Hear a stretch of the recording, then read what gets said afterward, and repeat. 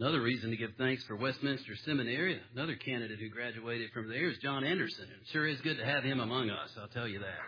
Thank the Lord. I'll tell you what. He was conspicuous by his absence there for a while. So he's not quite yet ubiquitous, but we're grateful he's conspicuous by his presence now.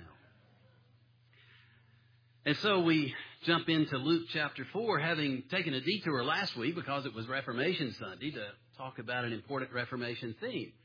And so we'll be back in Luke today and then next week continuing in chapter 4. And then there'll be a break. Dr. Poland will be preaching on the 20th of November. If you'll excuse Kathy and I while we are away for our youngest grandson's first birthday. My dad's 91st birthday, and then some holiday where we eat turkey and stuff like that. So anyway, just letting you know. And then after Thanksgiving, we're going to jump back in the book of Luke and pick up those chapters that we jumped over. And so as we head into the Advent season, we'll be looking at chapters 1 and 2. But in the meantime, we're in chapter 4 today, and we're looking at verses 22 through 30. And we're picking up in the middle of an event.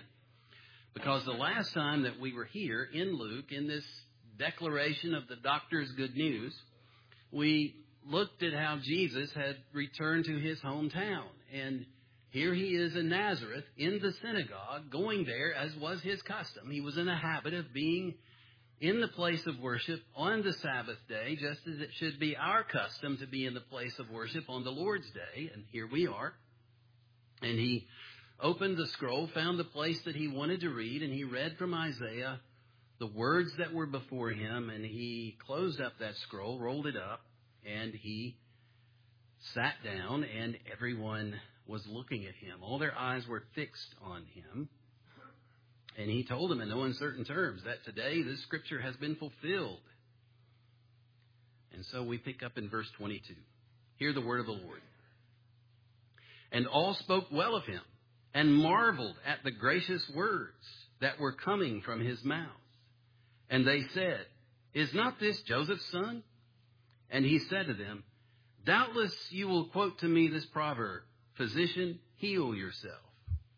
What we have heard you did at Capernaum, do here in your hometown as well. And he said, Truly, I say to you, no prophet is acceptable in his hometown. But in truth, I tell you, there are many widows in Israel in the days of Elijah, when the heavens were shut up 3 years and 6 months, and a great famine came over all the land. And Elijah was sent to none of them, but only to Zarephath in the land of Sidon, to a woman who was a widow.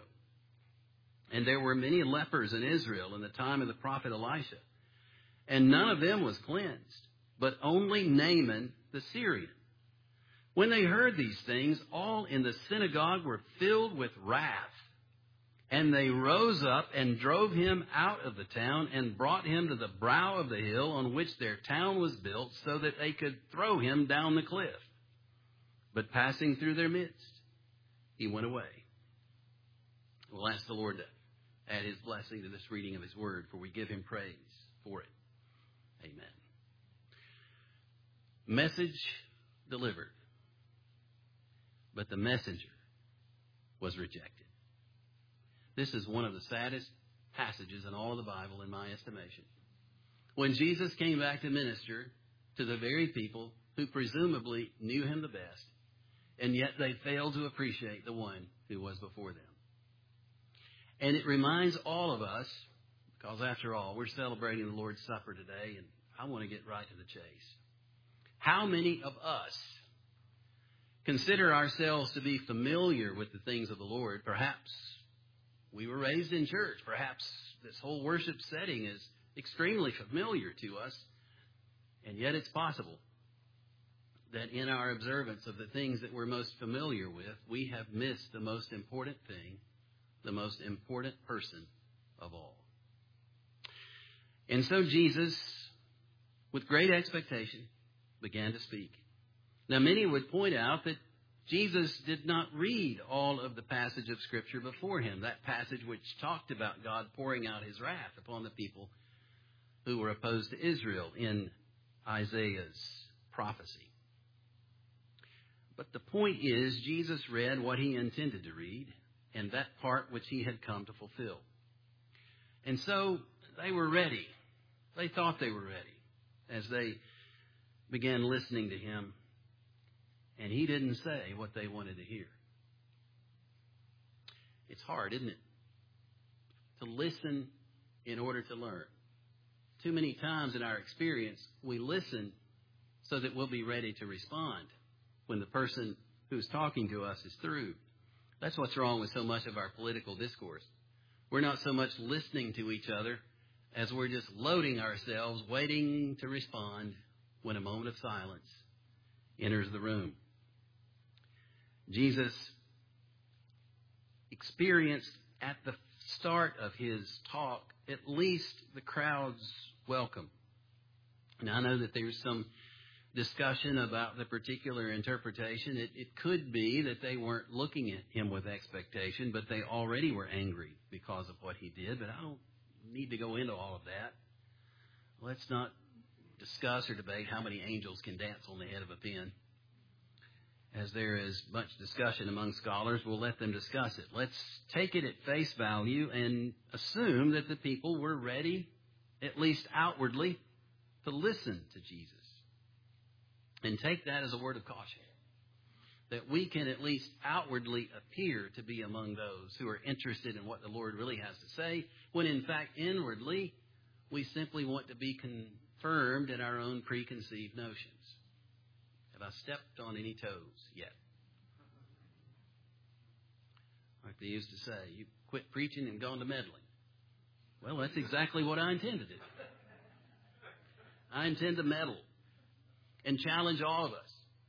Because so many times when we open our Bibles and when we read or when we listen to a message, we simply want our preconceived notions confirmed, and we're not open to learning what's really there. And a true student of the Lord Jesus will always be interested to learn, whether you've been following him for a year or for 90 years. Thank you for that. Jesus uses the word amen, by the way, down in verse 24, so it's okay for us to use it. When he says, truly I say, he's saying amen or amen. So it's all right, even for Presbyterians, because it means truth. So while they're speaking well of him, supposedly marveling at his words coming from his mouth, they, on the other hand, are saying, is not this Joseph's son? And in this question, they betray a lack of understanding. You see, they know what appeared to be true. They knew he appeared to be the son of Joseph, but we, having read previously in the book, understand that he was not the son of Joseph at all. Joseph happened to be the head of the home, and Jesus was raised there under his authority, but he is, in fact, the Son of the living God, having been conceived by the Holy Spirit in the womb of the Virgin Mary. What they thought they knew wasn't necessarily so. One of my favorite sayings in the world, and I'm not sure that it's original with him, but Will Rogers. I don't know why. Even when I was a little boy, my dad, when Will Rogers, something would be on an old historic program, and we would watch or listen to him, one of his radio broadcasts on cassette tape. Does anybody remember cassette tapes? I like listening to Will Rogers. He died in 1935. But one of the things that Will Rogers said was this: it's not what we don't know that gets us into trouble. It's what we know that ain't so that gets us into trouble. And here is one of those cases. It's not what they didn't know. It's what they thought they knew that wasn't so. Is not this Joseph's son? Oh, isn't there so much more to the story than that? So when we come to the Bible, we need to be ready to learn all of this treasure trove of information that is life-giving to us. And he said to them, doubtless you'll quote to me this proverb, physician, heal yourself. That was a saying that was abroad back in the day. People would use that. It's not a proverb that we find in Scripture, but it was a popular saying, if you will. And you can hear it. If you know so much, show us what you can do. It's basically a recapitulation of what he says just after that, where he says that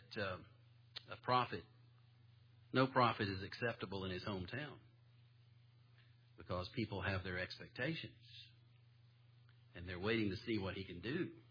And when those expectations aren't fulfilled, they will reject him. And so they reject the Lord Jesus, and violently so. So we learn from this that an initial positive reaction to Jesus is not the same as repentance and faith in Jesus.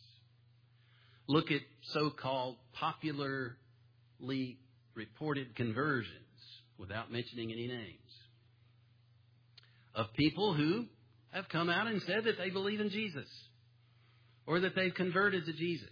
Now, I'm grateful for that. I'm grateful for any public declaration of faith in the Lord Jesus. But we remember that Jesus himself said, by their fruits you shall know them. And so just because there's an initial positive reaction does not mean that there is a real conversion. Remember, after all, Herod saw Jesus in Luke chapter 23, verse 8. And he was very glad, for he had long desired to see him, because he had heard about him, and he was hoping to see some sign done by him. Now, if a modern reporter were telling us this story, he might tell us that at that moment, Herod was a Christian. He was so far from being a believer.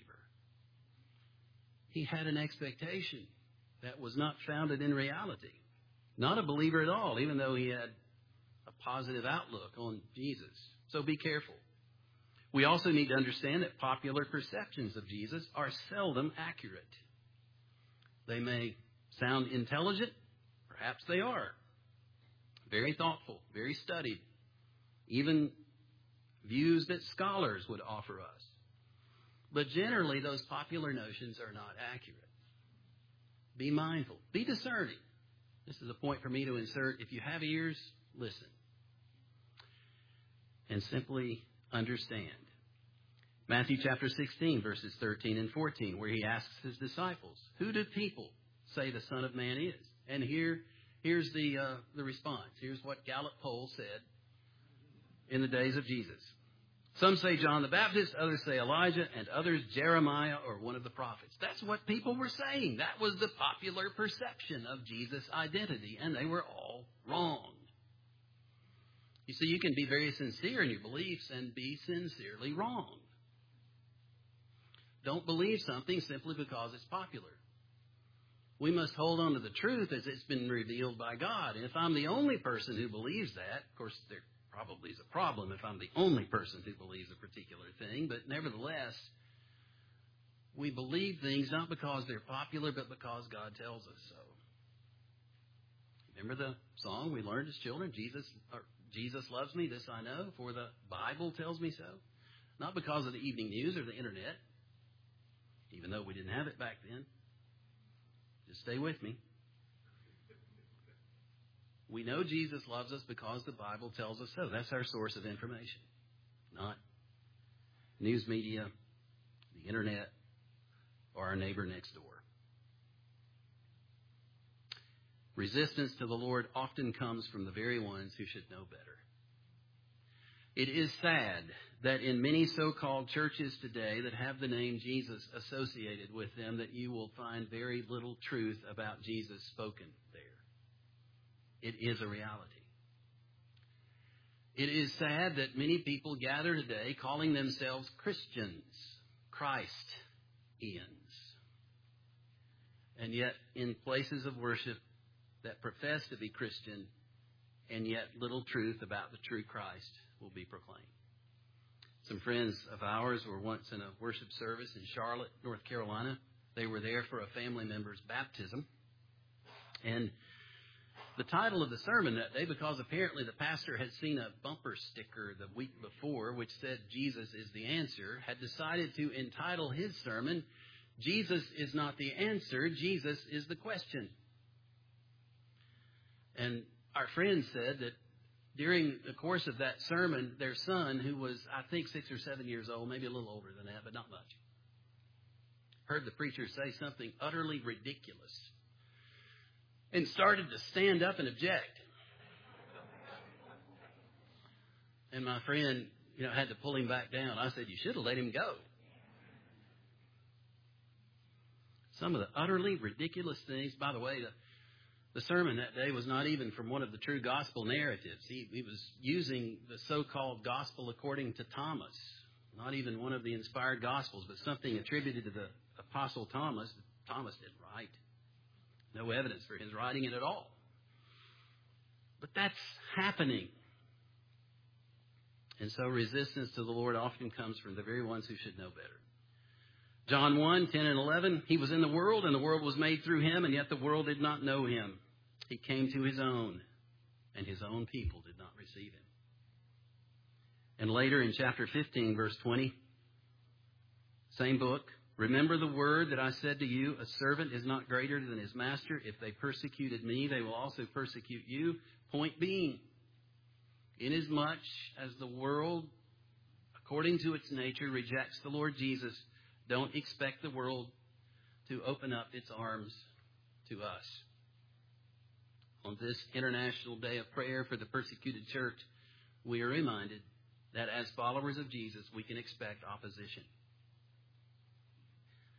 But then this, understanding that Jesus speaks to them about the days of Elijah and Elisha, when those prophets went to an unexpected location.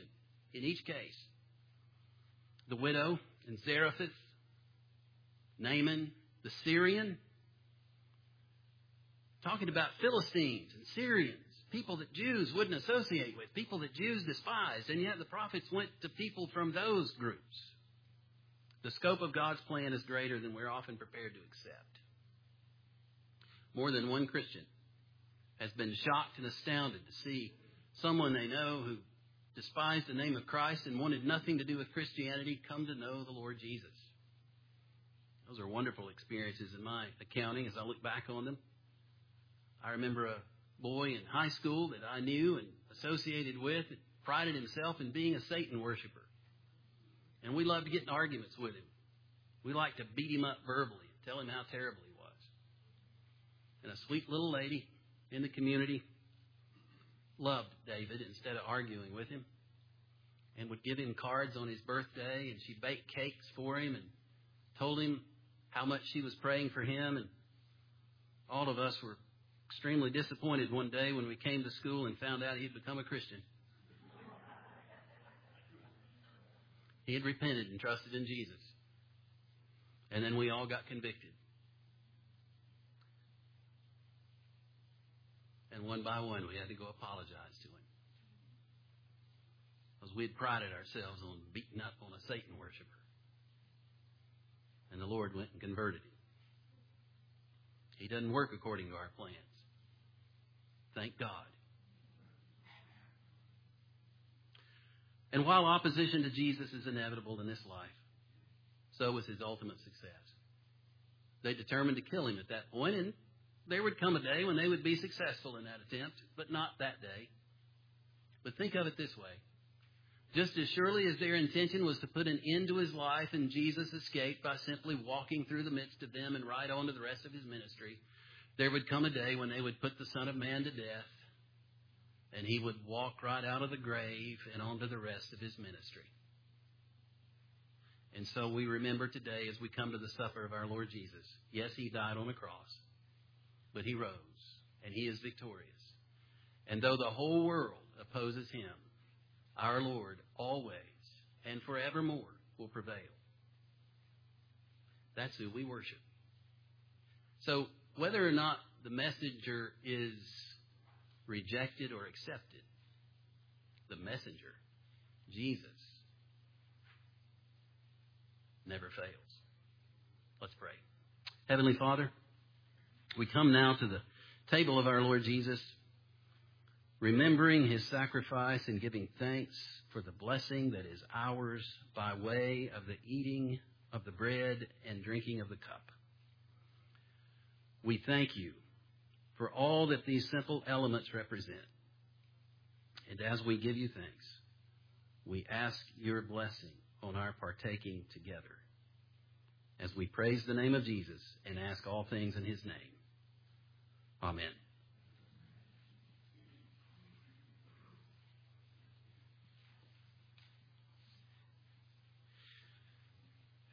You know, the idea of bread is something that is in the Scriptures,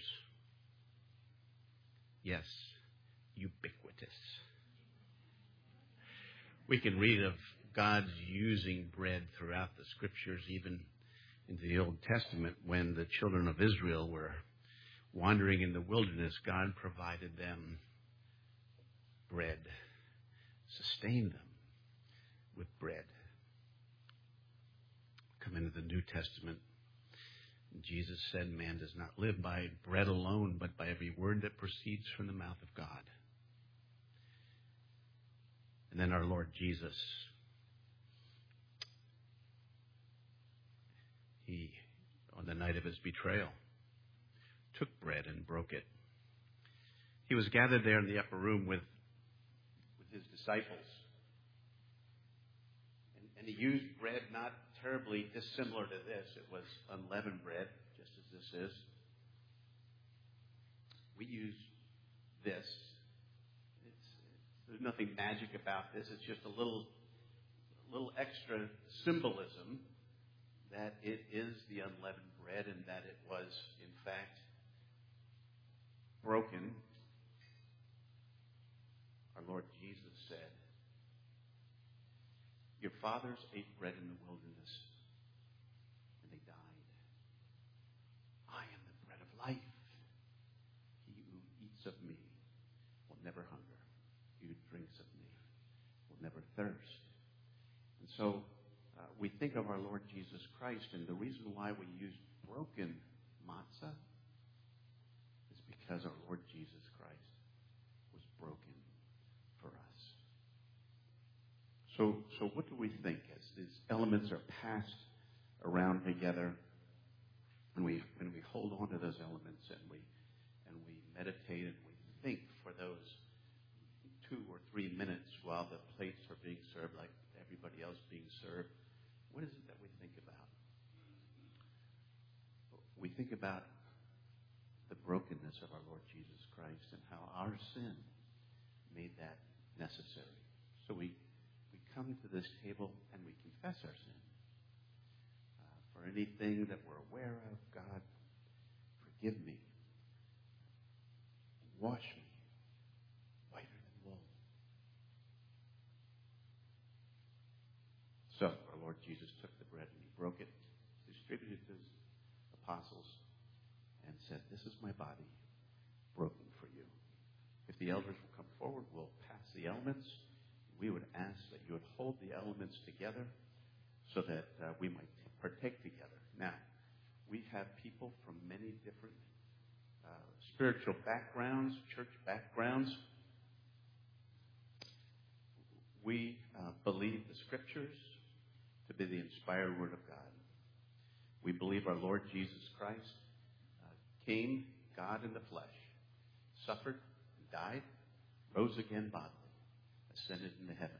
That is the core of our belief. If you're from a different tradition, we welcome you. If you have come to believe in our Lord Jesus Christ, you may partake with us. This is a family meal. If you feel uncomfortable about any of the proceedings, just let the plate go by in front of you. No one will think any of the worse of you. Just let it go. And so it is.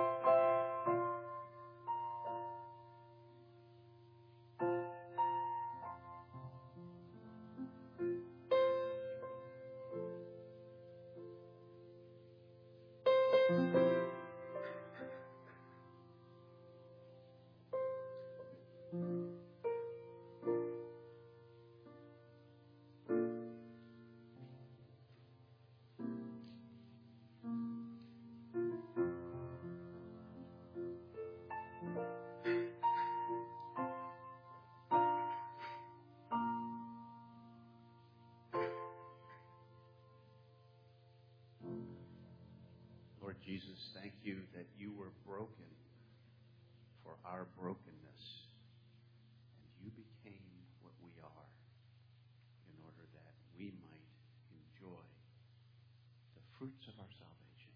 And for that person who today has not yet come to faith in Christ, I would encourage you, even now, to believe in the Lord Jesus, the bread of life. May he fill you and satisfy you. Take and eat.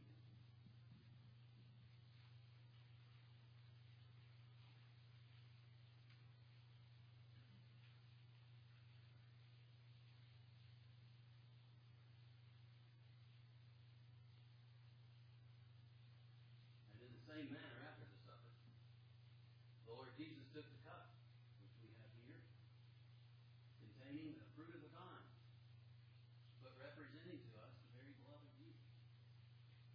It is perhaps a difficult thing for us in our 21st century mindset to think of the shedding of blood being a good thing. But remember, the Old Testament teaches that life is in the blood. And Jesus, by shedding his blood, by giving his life, gives life to us. And so as the trays are passed and you take the cup, hold it until everyone is served, and then we will partake together. Remembering, as Jesus said, this cup is the new covenant in my blood, which is shed for many for the forgiveness of sins. Drink from it, all of you.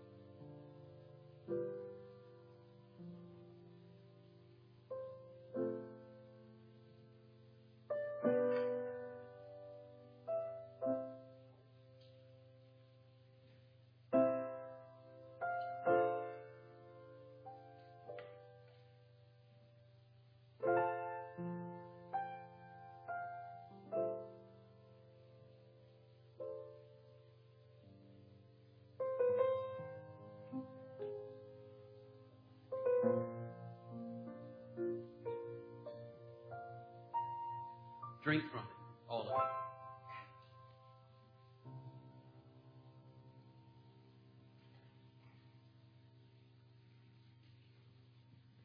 Let's pray.